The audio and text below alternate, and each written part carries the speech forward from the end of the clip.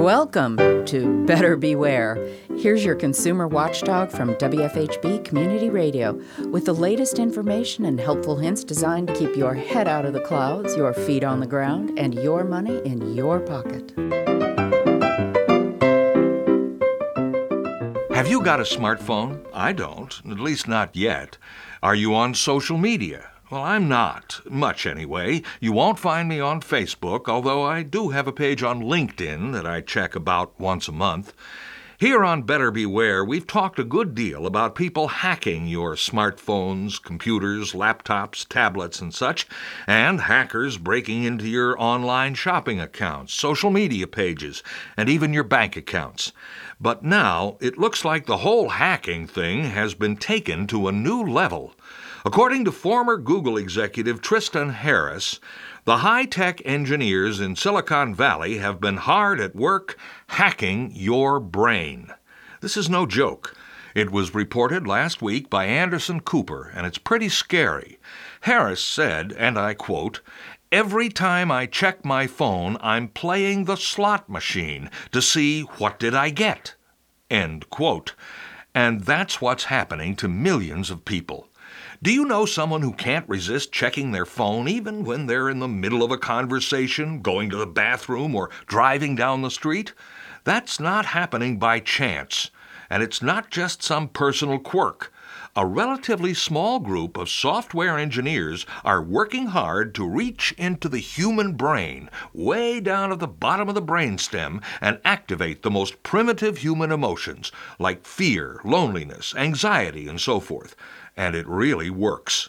It's all about getting your attention. Advertisers have been doing that for centuries, but today, for the first time, it's possible to get people hooked on a product or a service by electronically mimicking the action of an addictive drug.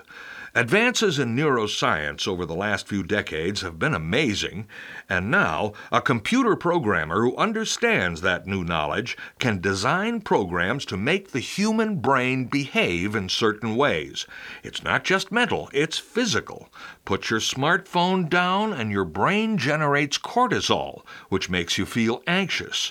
When you check online and get a message, your brain produces dopamine, which makes you feel good. Facebook makes you scroll a lot, maybe half the time, and that's deliberate because it keeps you on the site longer. Snapchat has a feature called Streaks, which shows the number of days in a row you've used their service and makes you want to keep your streak going.